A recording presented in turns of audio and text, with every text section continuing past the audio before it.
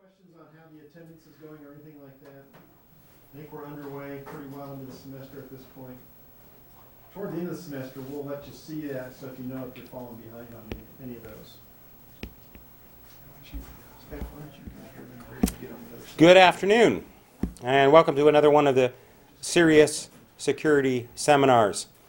I was reflecting a little bit earlier that we've been doing this now, I think, 21, 22 years. So the seminar may be older than some of you in the audience, and still going strong. Today's speaker is someone that I'm really pleased to have here. I've been asking him now for several years, but he's very busy to work into his schedule to come here. Really a thought leader in the field of security and privacy. There are various ways in which one can assert oneself into what happens in the world. You can work in government, you can work in academia and discover things, you can work in business and create things. But if the field is going to mature and we're going to make progress, one of the important aspects is measurement and setting expectations. So you want to go out and be able to measure what's happening at various places. You want to be able to get information from various parties, businesses, and government agencies about what's happening in the world so that they can set their own standards. That requires that you have somebody who's trusted and somebody who's able to work with the data. Our speaker today, Dr. Larry Ponemon, has been doing this for years. He's very well known in the industry. The Ponemon Institute publishes regularly on a number of topics having to do with security metrics, loss, risk, privacy. He's deeply involved in the development of all these areas, a very trusted and distinguished person in the field, and we're extremely lucky to have him here with us today. So please join me in welcoming Dr. Larry Ponemon. Thank you so much, Gene. Hello, folks. I'm Larry Ponemon, not Pokemon. Yeah. Or Pokemon Institute. That happens occasionally where we'll get a call and they'll say, "Is this Dr. Pokemon?" And there are a couple of reasons for that. I'll just tell you a little story. There's a big conference every year in the security field called RSA, and it's basically a big get-together of everyone in the security industry, from vendors to practitioners. Normally about 20 or 25,000 people attend this. And they have keynotes, and the keynote presenter was, at that point, the chairman of the Federal Trade Commission. And she was citing 4 of our studies, and they're all Pokemon. And I said, wait a second, I mean, there must be a reason for this. It turns out in Microsoft, if you type in Ponemon, it automatically replaces Ponemon with Pokemon. So that was the reason why it was in all of, but we were kind of acknowledged, and it was good, even if it was Pokemon. So I'm very happy to be here. A little bit about who we are and what we do, and then I'll get into the weeds. So Ponemon Institute is a research company, and we're very boring because all we do is study 3 things: privacy, data protection, and information security, or now to be cool, we call it cybersecurity. And so my circuitous career is, as Gene knows, prior to starting the company 13 years ago, I was a senior partner with PricewaterhouseCoopers, and I was responsible for worldwide global risk services. But I also founded the security practice and the privacy practice of the firm. And then before that, I was a partner with KPMG, another large consulting firm. You may have heard of them. Then before that, I was a professor, university professor at a distinguished university. And then before that, I worked 8 years in the intelligence community. I wasn't a spy, but spies will say that. They'll say, well, no, I was just a policy guy. And then before that, let's see, can I even think that far back? Before that, I was Navy, cryptology. And then even before that, I was a hippie. And I actually tried being completely honest here, I know I'm tape recorded, so I'm on the record, but I actually thought I could become a professional musician. This is in the Haight-Ashbury days. Grew my hair really long and played guitar, but not good enough. And I became a roadie, and I would set up some of these famous groups, like the Doors and the Canned Heat and a whole bunch of really cool folks. But I ran out of money, and that's why I needed a real job. Okay, so this is my 45-year career. I'm not 45 years old, that's 45. I know I'm an old man, it makes me ancient. Okay, with that being said, let me tell you a little bit about our global cost of data breach. This is a study that our institute has conducted for about 10 years. Now, why is a data breach and the cost of a data breach important?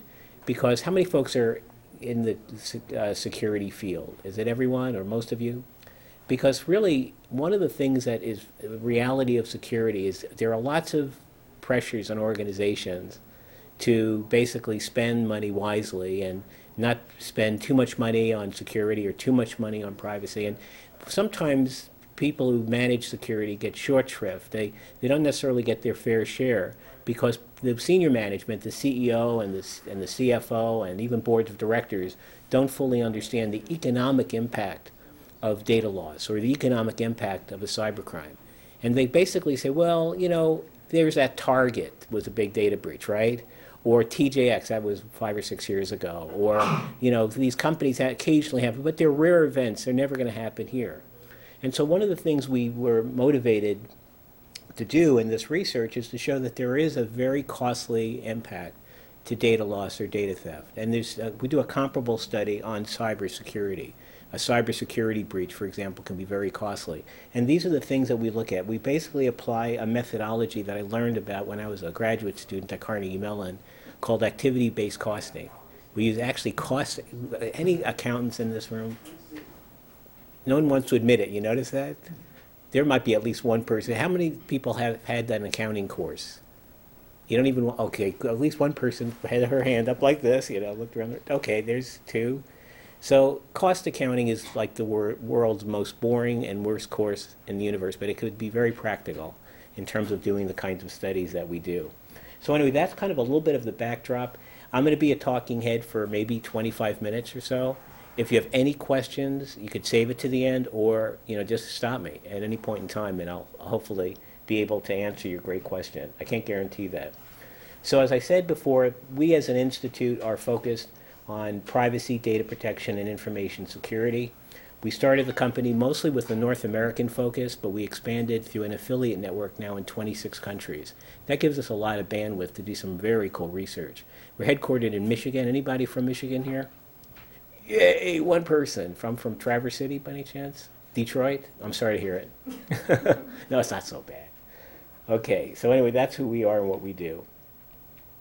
So before we kind of dive into some of the results, when you do a study like that, when you do a study like this, the unit of analysis is not an individual.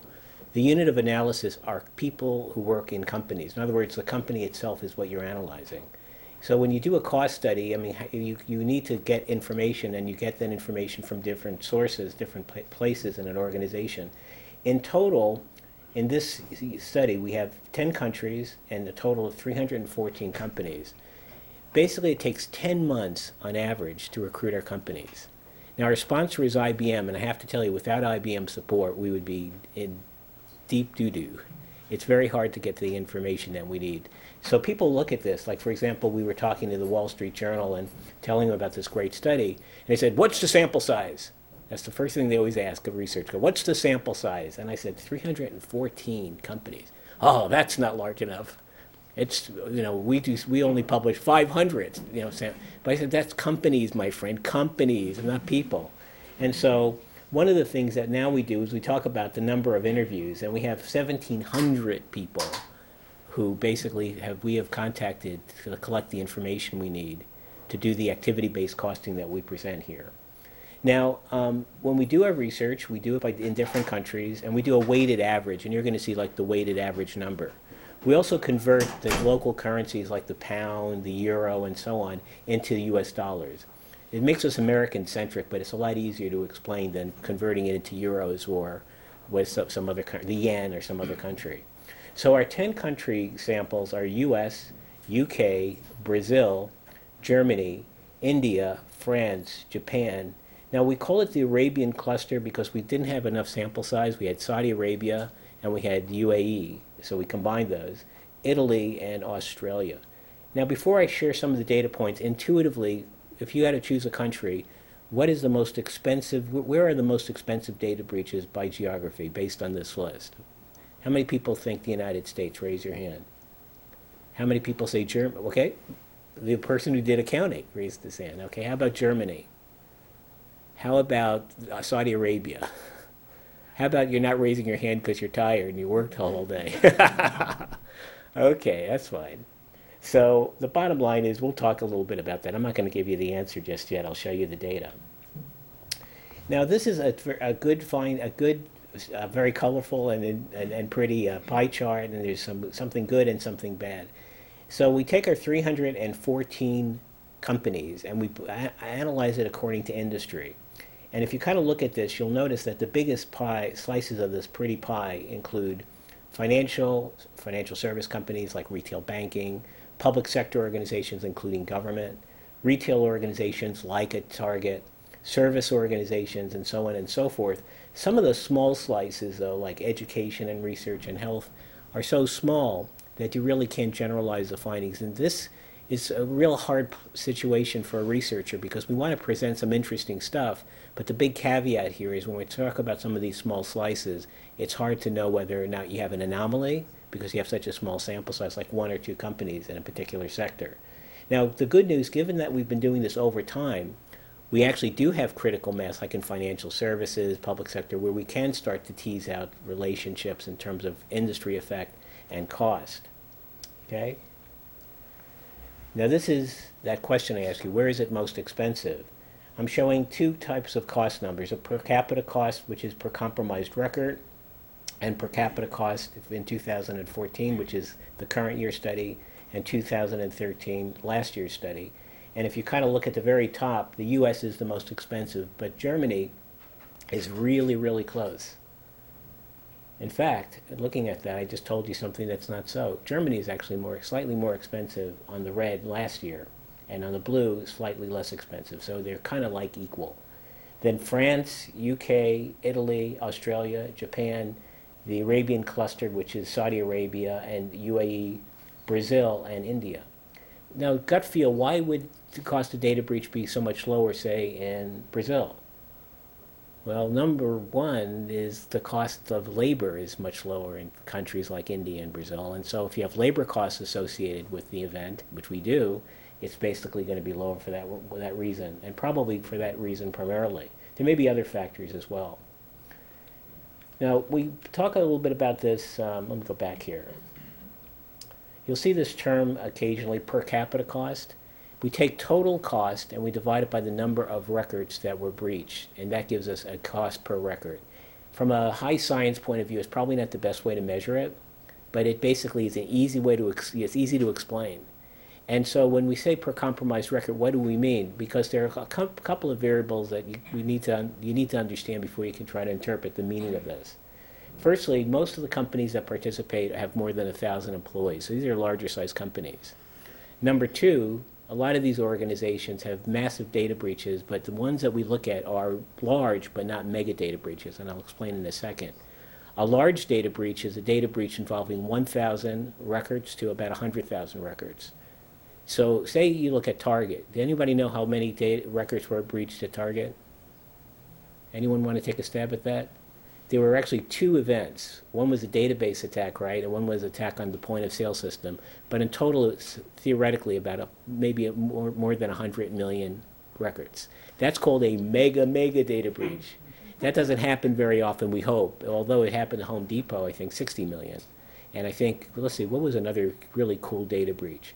LinkedIn was a big one. eBay had a huge data breach involving just your password and your username. So these mega data breaches seem to be happening more frequently, but they're still considered a rare event. The data breaches that we're looking at are large data breaches, but they actually happen pretty frequently. These are not like once every 10 years. These things happen maybe once every 2 or 3 years. So they're still a big deal. So the total average cost, what does it mean in terms of dollars? And this is not chump change. Just in the U.S. alone, we're looking at about $6 million of cost associated with a material data breach. It's a big deal. Anybody in here ever receive a letter from, say, I don't know, say you have a credit card, or maybe you have a bank account or whatever, saying that your data has been breached? Maybe you have an account like on eBay. Anybody ever have that happen? Well, it happens to just about everybody. If you're not raising your hand, you're not reading your mail, or you're smoking a strange cigarette. We used to call that in the Navy Pakaloa. Okay.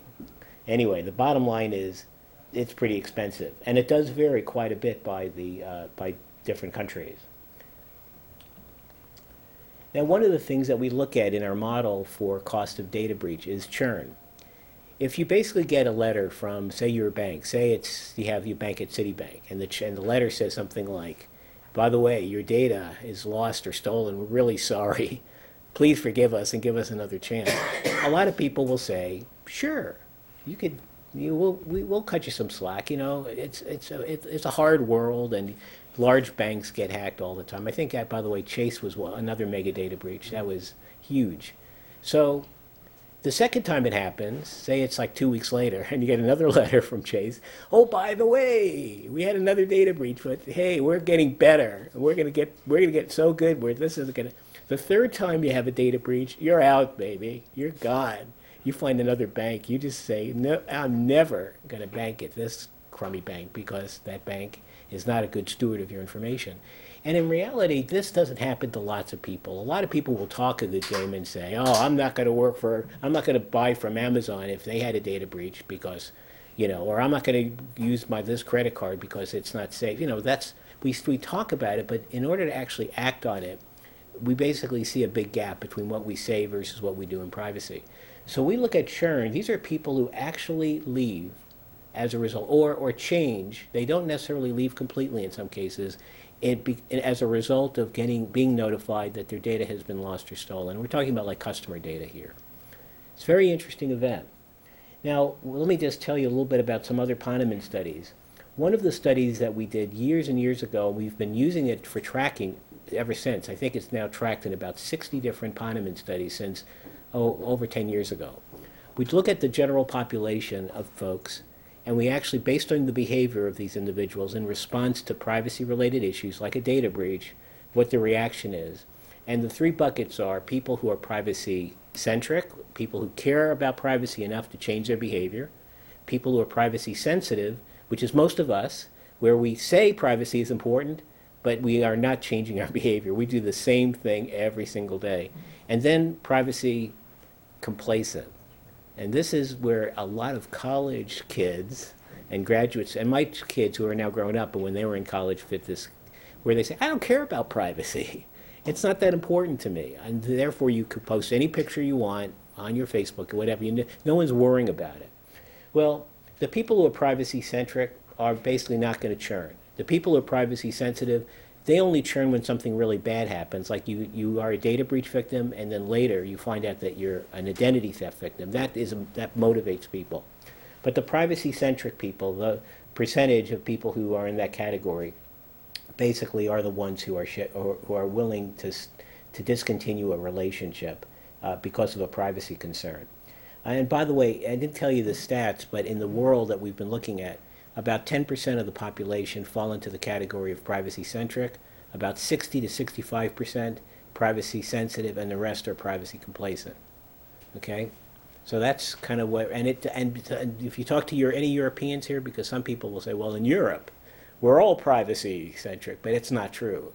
Those percentages are true. We did it in a number of countries. They're maybe a little different here and there, but the pattern is definitely the same. Okay, the size of the data breaches that we look at in this study range from a minimum of about 2,400 records that are compromised and a maximum of 102,000. Remember I said the range is about 1,000 to 100,000. Sometimes in the process of doing our research, we actually help the company say, oh, by the way, we found another 2,000 records that you should include in your database. And that's exactly what happened here. And they don't even pay us to do this. We give them free consulting and benchmarking services. But anyway, the upshot is the range is pretty wide. Okay, so I told you a little bit about the total average cost across different countries. The minimum is about $125,000, $24,000. The average is about $3.5 million, and the maximum that we measure here is about $23 million. So in terms of average cost to these different case studies, these different companies that participate in a study, there's quite a bit of variance as well. Now, just looking at your face, it looks like you're a little tired right now. So let's just stop what we're doing and just stretch. I'm serious. Let's do jumping jacks. Oh, okay, let's kind of get the nerve at our neck. What do we have to do then? Let's do the neck thing. Okay, good. Okay, total average, I appreciate that. I feel a lot better now. My back was hurting. Okay, in terms of the per capita cost for this sample, the minimum per capita cost was about $23. The average per capita cost is about $145 per record, and the maximum per capita cost is about $479 per record. So there's, again, quite a bit of variance in terms of the cost per record. Now, I referred to the way we do our cost model. Our cost model, we use a technique called activity-based costing. And activity-based costing is you model the cost against different known activities. So what's known are activities, but basically what's unknown are all the costs that are incurred. And costs could be labor costs, they could be overhead costs, they could also be the sunk costs, or we sometimes refer to it as like a replacement, or like a reputational cost, for example, could fall into that category. And now the churn is just one aspect of cost. There's also the cost of customer acquisition. So for example, when you have a big data breach, companies have to win you back, and or they, in order to get a new customer, they have to give more because of a reputation impact, and that's also factored into your equation. A great example of that, by the way, is anybody use a PlayStation in your life? Okay, Sony, you don't want to admit it again, but they had you probably remember that Sony had a big data breach, and I think that was like 100 million. It was huge, it was a monster. In order to win new customers, they basically gave like free services and free games and gift coupon. Like if you bought a new PlayStation, you could get it at below their cost, and they ended up incurring about $127 million in order to maintain their level, their customer level, because of that, because of the data breach. It's a huge deal. So in terms of the cost activities that are most costly, lost business, ex-post response, notification costs, which is the cost of letting people know that their data is breached, is really not that significant, but it's the smallest cost category. And then detection and escalation, detecting it and then getting the information into the right hands. This is my EKG diagram. That's supposed to be funny. It's not my EKG diagram. It really isn't. What we did is we looked at the relationship between data breach size and total cost, because people would say, well, Larry, or Dr. Poneman, they would say, let me see if I understand this. The larger the data breach, the more costly it's going to be. And the answer is, sure, of course. The more records you lose, the more costly. So what we did is we actually plotted out, and you'll notice, though, there's a lot of zigging and zagging on this. And this tells us that cost is, yes, it increases with the size of the data breach, but it's not the only factor. And there are cases that we've looked at over time that are small amounts of data that are lost or stolen, huge economic impact. Here's my favorite story. I can't mention the name of the company, but it's a very large investment management company located in New York. And they had a data breach. They had an employee, a rogue employee, that decided she was disgruntled and said she's going to leave this company and go to a competitor. Okay, and this is an investment management, like investment, how would we describe it? Not just brokerage, but the big stakes. Not just a crummy job, but big stakes.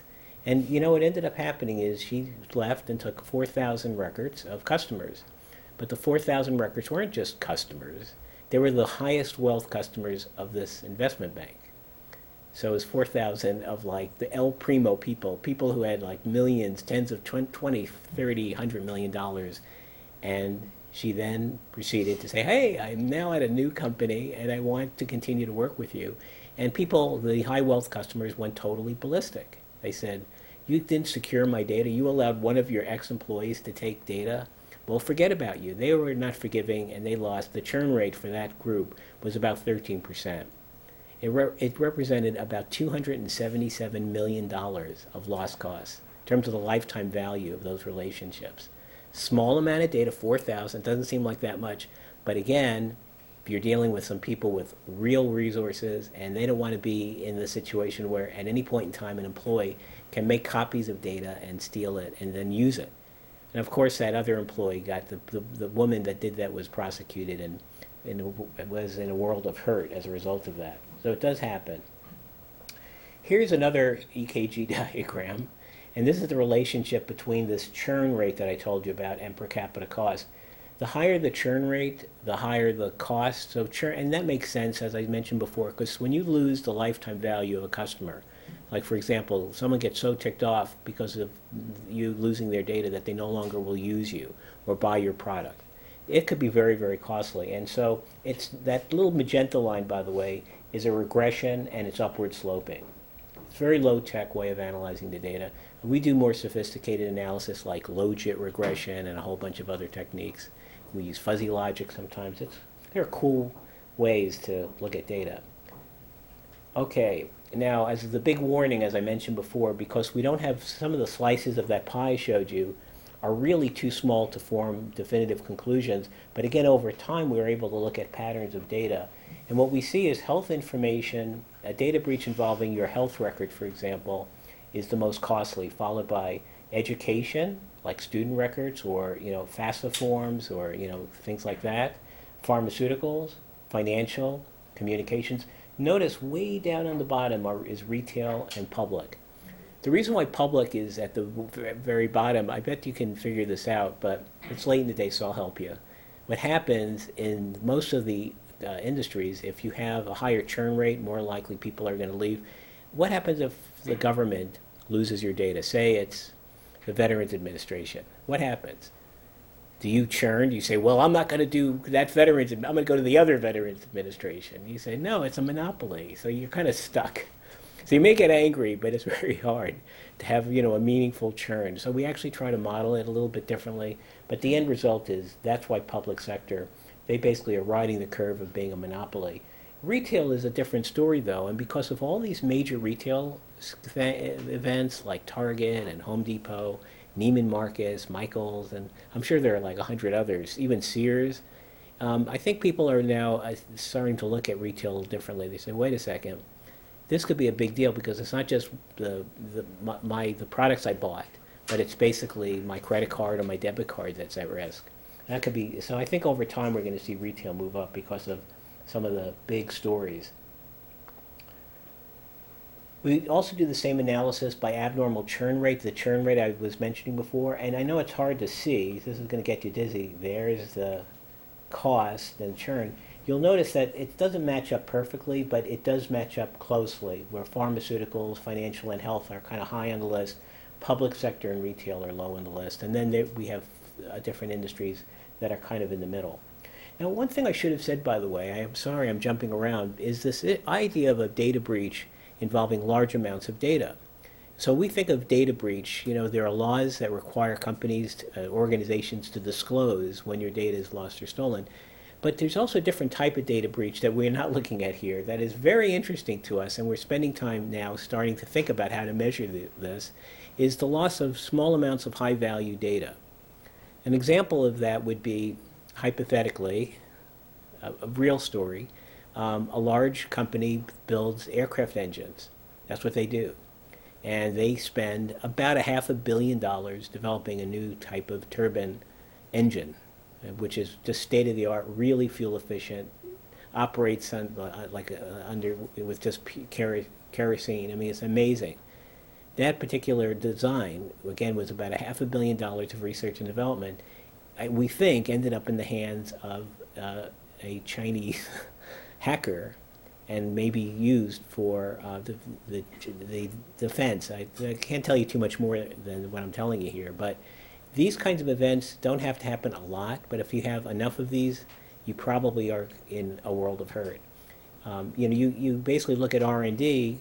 R&D is always going to be expensive, and there's an advantage. If you basically build it first and you have patents on it, you could make a lot of money, and that's the world of business. But if it leaks out too early, and it ends up in the hands of an organization or an unfriendly government, it could be enormously expensive. So we're looking at data breach in terms of your data, customer data, but there's also that type of a data breach that it could be very, very costly, and we're starting to model it, but we're not there yet.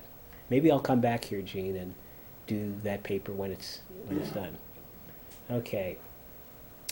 Now, this is boiling the ocean, right? What are the root causes of a data breach? And if you had to think about it, you probably could come up with at least 100 different categories of root causes. But there are actually three, generally speaking, root causes. There's malicious or criminal attack, right? There are system glitches, the system messes up, and there's human error, negligence, and incompetence. Okay? So we basically think of these events as like Target, for example. Oh, we had some Russian mafia thing. These people were attacking us. And probably that's true. And it does happen, but it doesn't happen all the time. A lot of data breaches happen still because of negligence or incompetence or system glitches. And someone asked me, so Larry, what's the difference between a system glitch and a human error? A human error is we attach blame to the individual. The system glitch is we attach blame to a whole bunch of individuals because we don't know which individual was individually the incompetent person that pushed the button and made the mistake. So system glitches and human error, we can almost put it together as they're not malicious, they're not criminal, but they still cause a lot of grief. And so I know it's like glamorous to think of the hacker, and it does happen, but it's really not the number one category. What's very interesting, which I don't know if I have a slide here, that 42% has been growing. I think when we first started looking at it, it represented the malicious or criminal category was about less than 20%. So it's more than doubled over the last 9 or 10 years. So it's more of the data breaches aren't because of good people doing stupid things. It's about bad people who are amazingly smart, and they're doing great things for themselves. Now, when we have a malicious or criminal attack, guess what? It's more expensive. So, for example, the cost per compromised record of a malicious or criminal attack from our current study is about $160. A system glitch is about $126, and human error is $117. And the reason for that, remember that activity-based cost category called detection and escalation? Detection costs are more significant around the malicious or criminal attack. So I don't think this is that surprising, but definitely, if you're going to have to spend your resources stopping things, it might make sense to think about the most costly things first, stop those dead in its tracks, and worry about the others. But the reason why I wouldn't say don't worry about human error, because fixing the human error could be as simple as just training people and giving people more information. Also, there's a lot of pressure on people in the workforce. So even though you know it's wrong, people still do it and take shortcuts. That's another problem. Wow, look at this. Can you read this? This is like the guy sitting on the ground. Can you see it? I can. Okay, there's a lot of data here. So we have those three root causes, right? So take blue, magenta, or say red, and green. Looks like the American flag, I just realized, and then green. A merger of Ireland and the U.S. A merger. So if you kind of look at this, you'll see that by country, that the percentage of attacks vary, actually, in some interesting ways. So for example, if you look at malicious or criminal attack, the Arabian cluster, that's Saudi Arabia and UAE, and Germany, which is abbreviated by DE, it's about 50% of all of the attacks were criminal. Now, if we kind of go way down to the bottom and look at human error, UK, human error is 40%.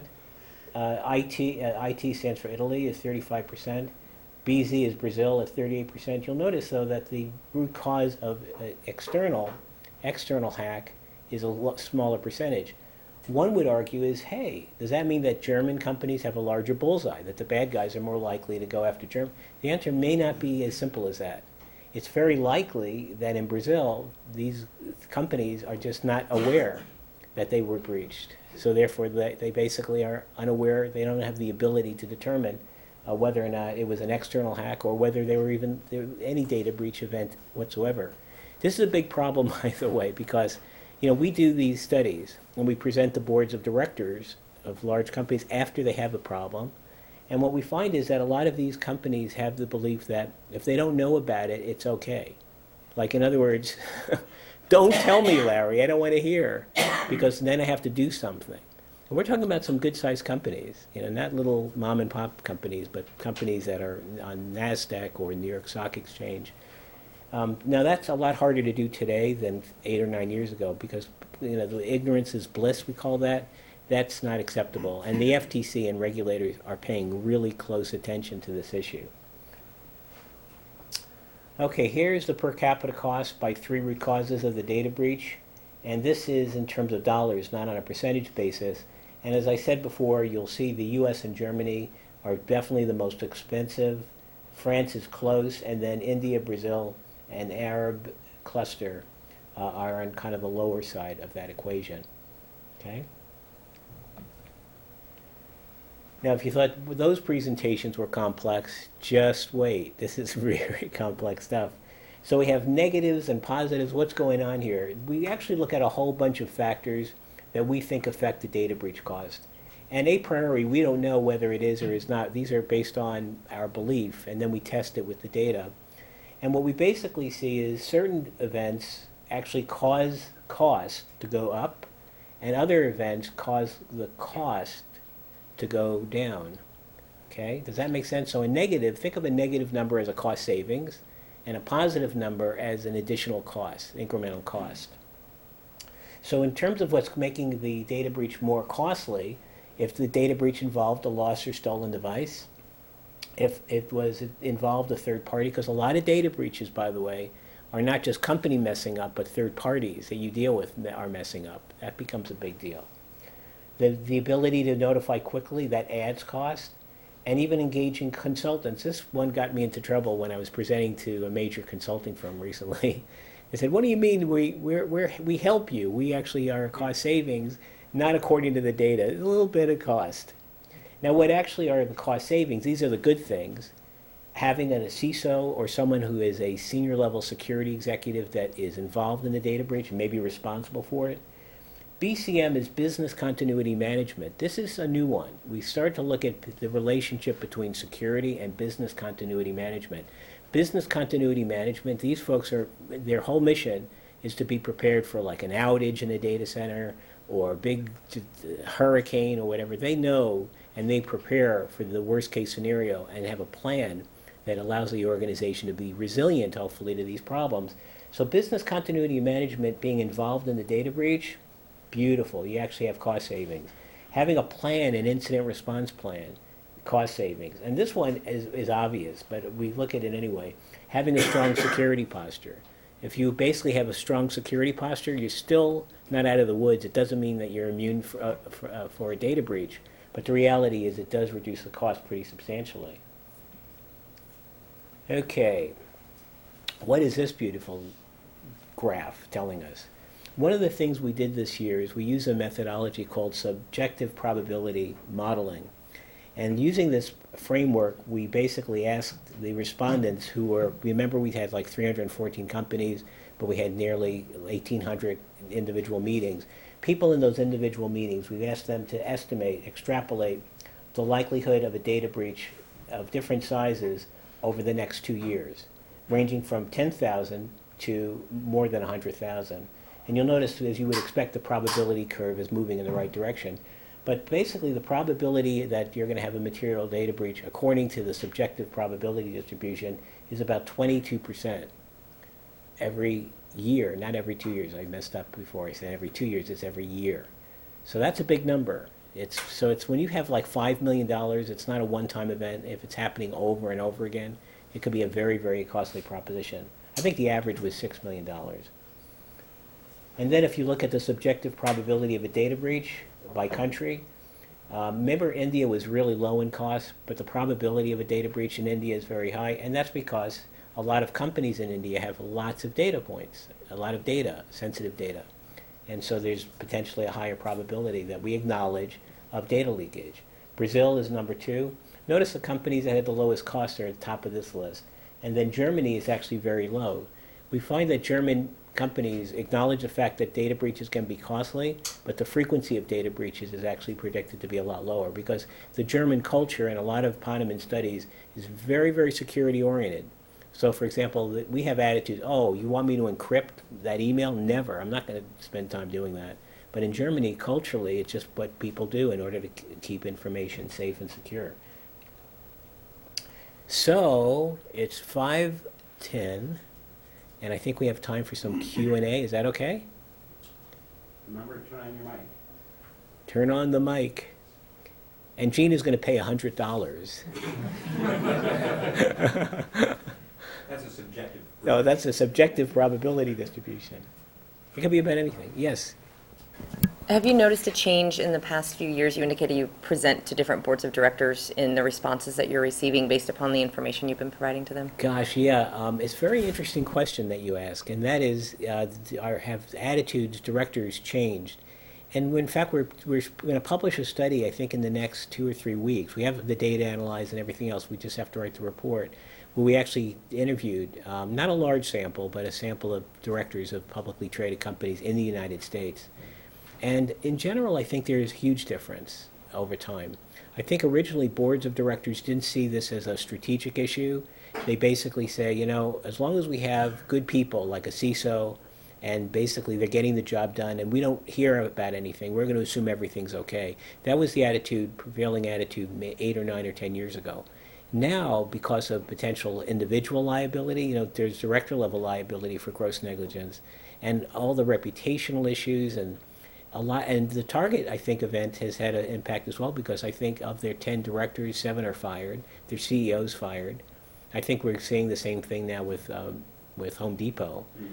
So I think directors are starting to take this very seriously, and they say, look, we may not have managerial responsibility because they really shouldn't, that would be a violation of their fiduciary obligation, but they have oversight responsibility. That means they need to ask questions and they need to be smarter around security. In one company, not to mention the name, but they're actively going to recruit a person for the board who is someone like Gene, a true expert in security, because they need someone who has that ability. They acknowledge that they're directors. They have a person who's like a CFO or, you know, retired CFO of a major Fortune 10 company, you know. They have people like that, but they don't have a security expert, and they want to make sure that the board is balanced with people who really know this stuff. So, you know, in terms of long-term career, this is the greatest place to be, in my opinion, because it's such a dynamic field. And when you start seeing boards of directors, members of boards who specialize in security, that is a big deal. Yes, Gene? So I was interested to see your numbers on the churn factor. I've seen some other studies that have indicated that, for instance, TJ Maxx as an example, and there are some others in breaches, only had a momentary, a week or two change in overall stock price valuation. Right. And then it went back to where it was before. It does. So even with the churn, it doesn't seem to have had a significant economic effect on the companies. And how does that play out with your data? It's funny. We did, this is one of our unsuccessful studies that never saw the light of day, but we had this idea that we could do an event study. And we actually worked with folks at the University of Chicago to try to do a model. And we actually looked at all publicly traded companies at that time that had data breaches. And we found that there was virtually no event effect at all. So a data breach didn't seem to affect stock prices. But I think that's changing a little bit. I think there's been so much public scrutiny that suddenly investors, shareholders, not just you and I, but shareholders of companies, including institutional investors, are saying, wait a second, a data breach can have some very serious economic impact on the company. As long as it can demonstrate a serious economic impact, they're going to pay attention to it. Now, also, another motivating factor to that, by the way, is the SEC. SEC came up with guidelines. They're not mandatory, but it's a step in the direction of making it mandatory, where if you have the high likelihood of a costly event, like because of a security exploit or compromise or event, data breach, you need to disclose that in the financial report. That makes it a very, very big issue.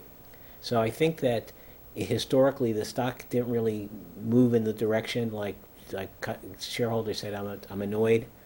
I think we're starting to see more of that today, and I think in the future, especially if the SEC comes up with mandatory requirements where there will be a very significant effect on stock. Thank you. Great question. Thanks, Gene.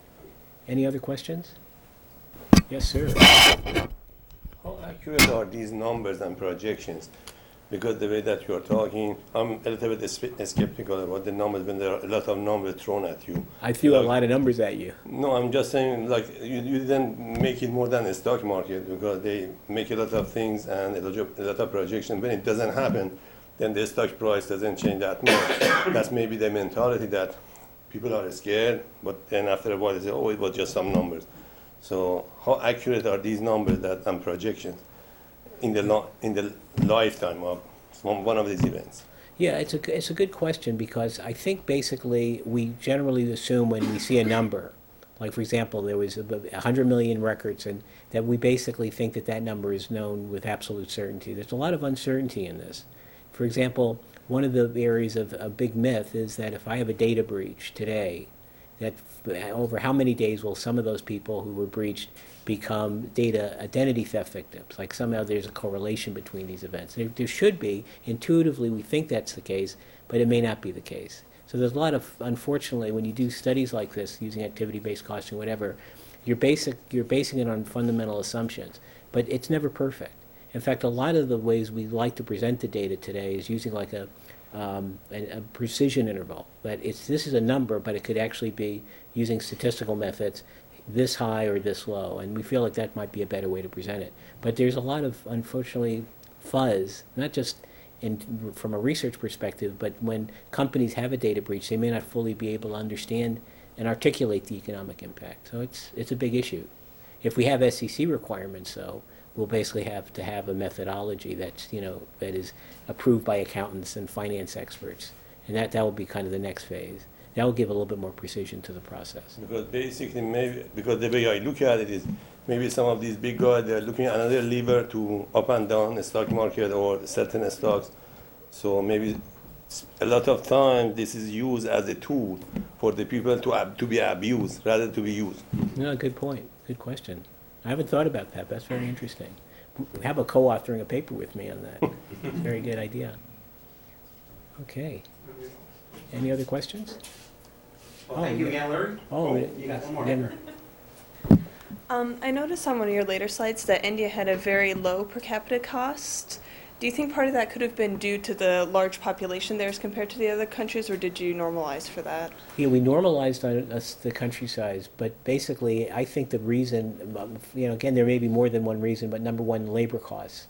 I think labor costs in India are just so much lower. So even though you might have labor associated with repairing the reputation and doing all the good stuff, it's not that these people are doing less, it's that their salaries are lower. So I think that had a huge impact.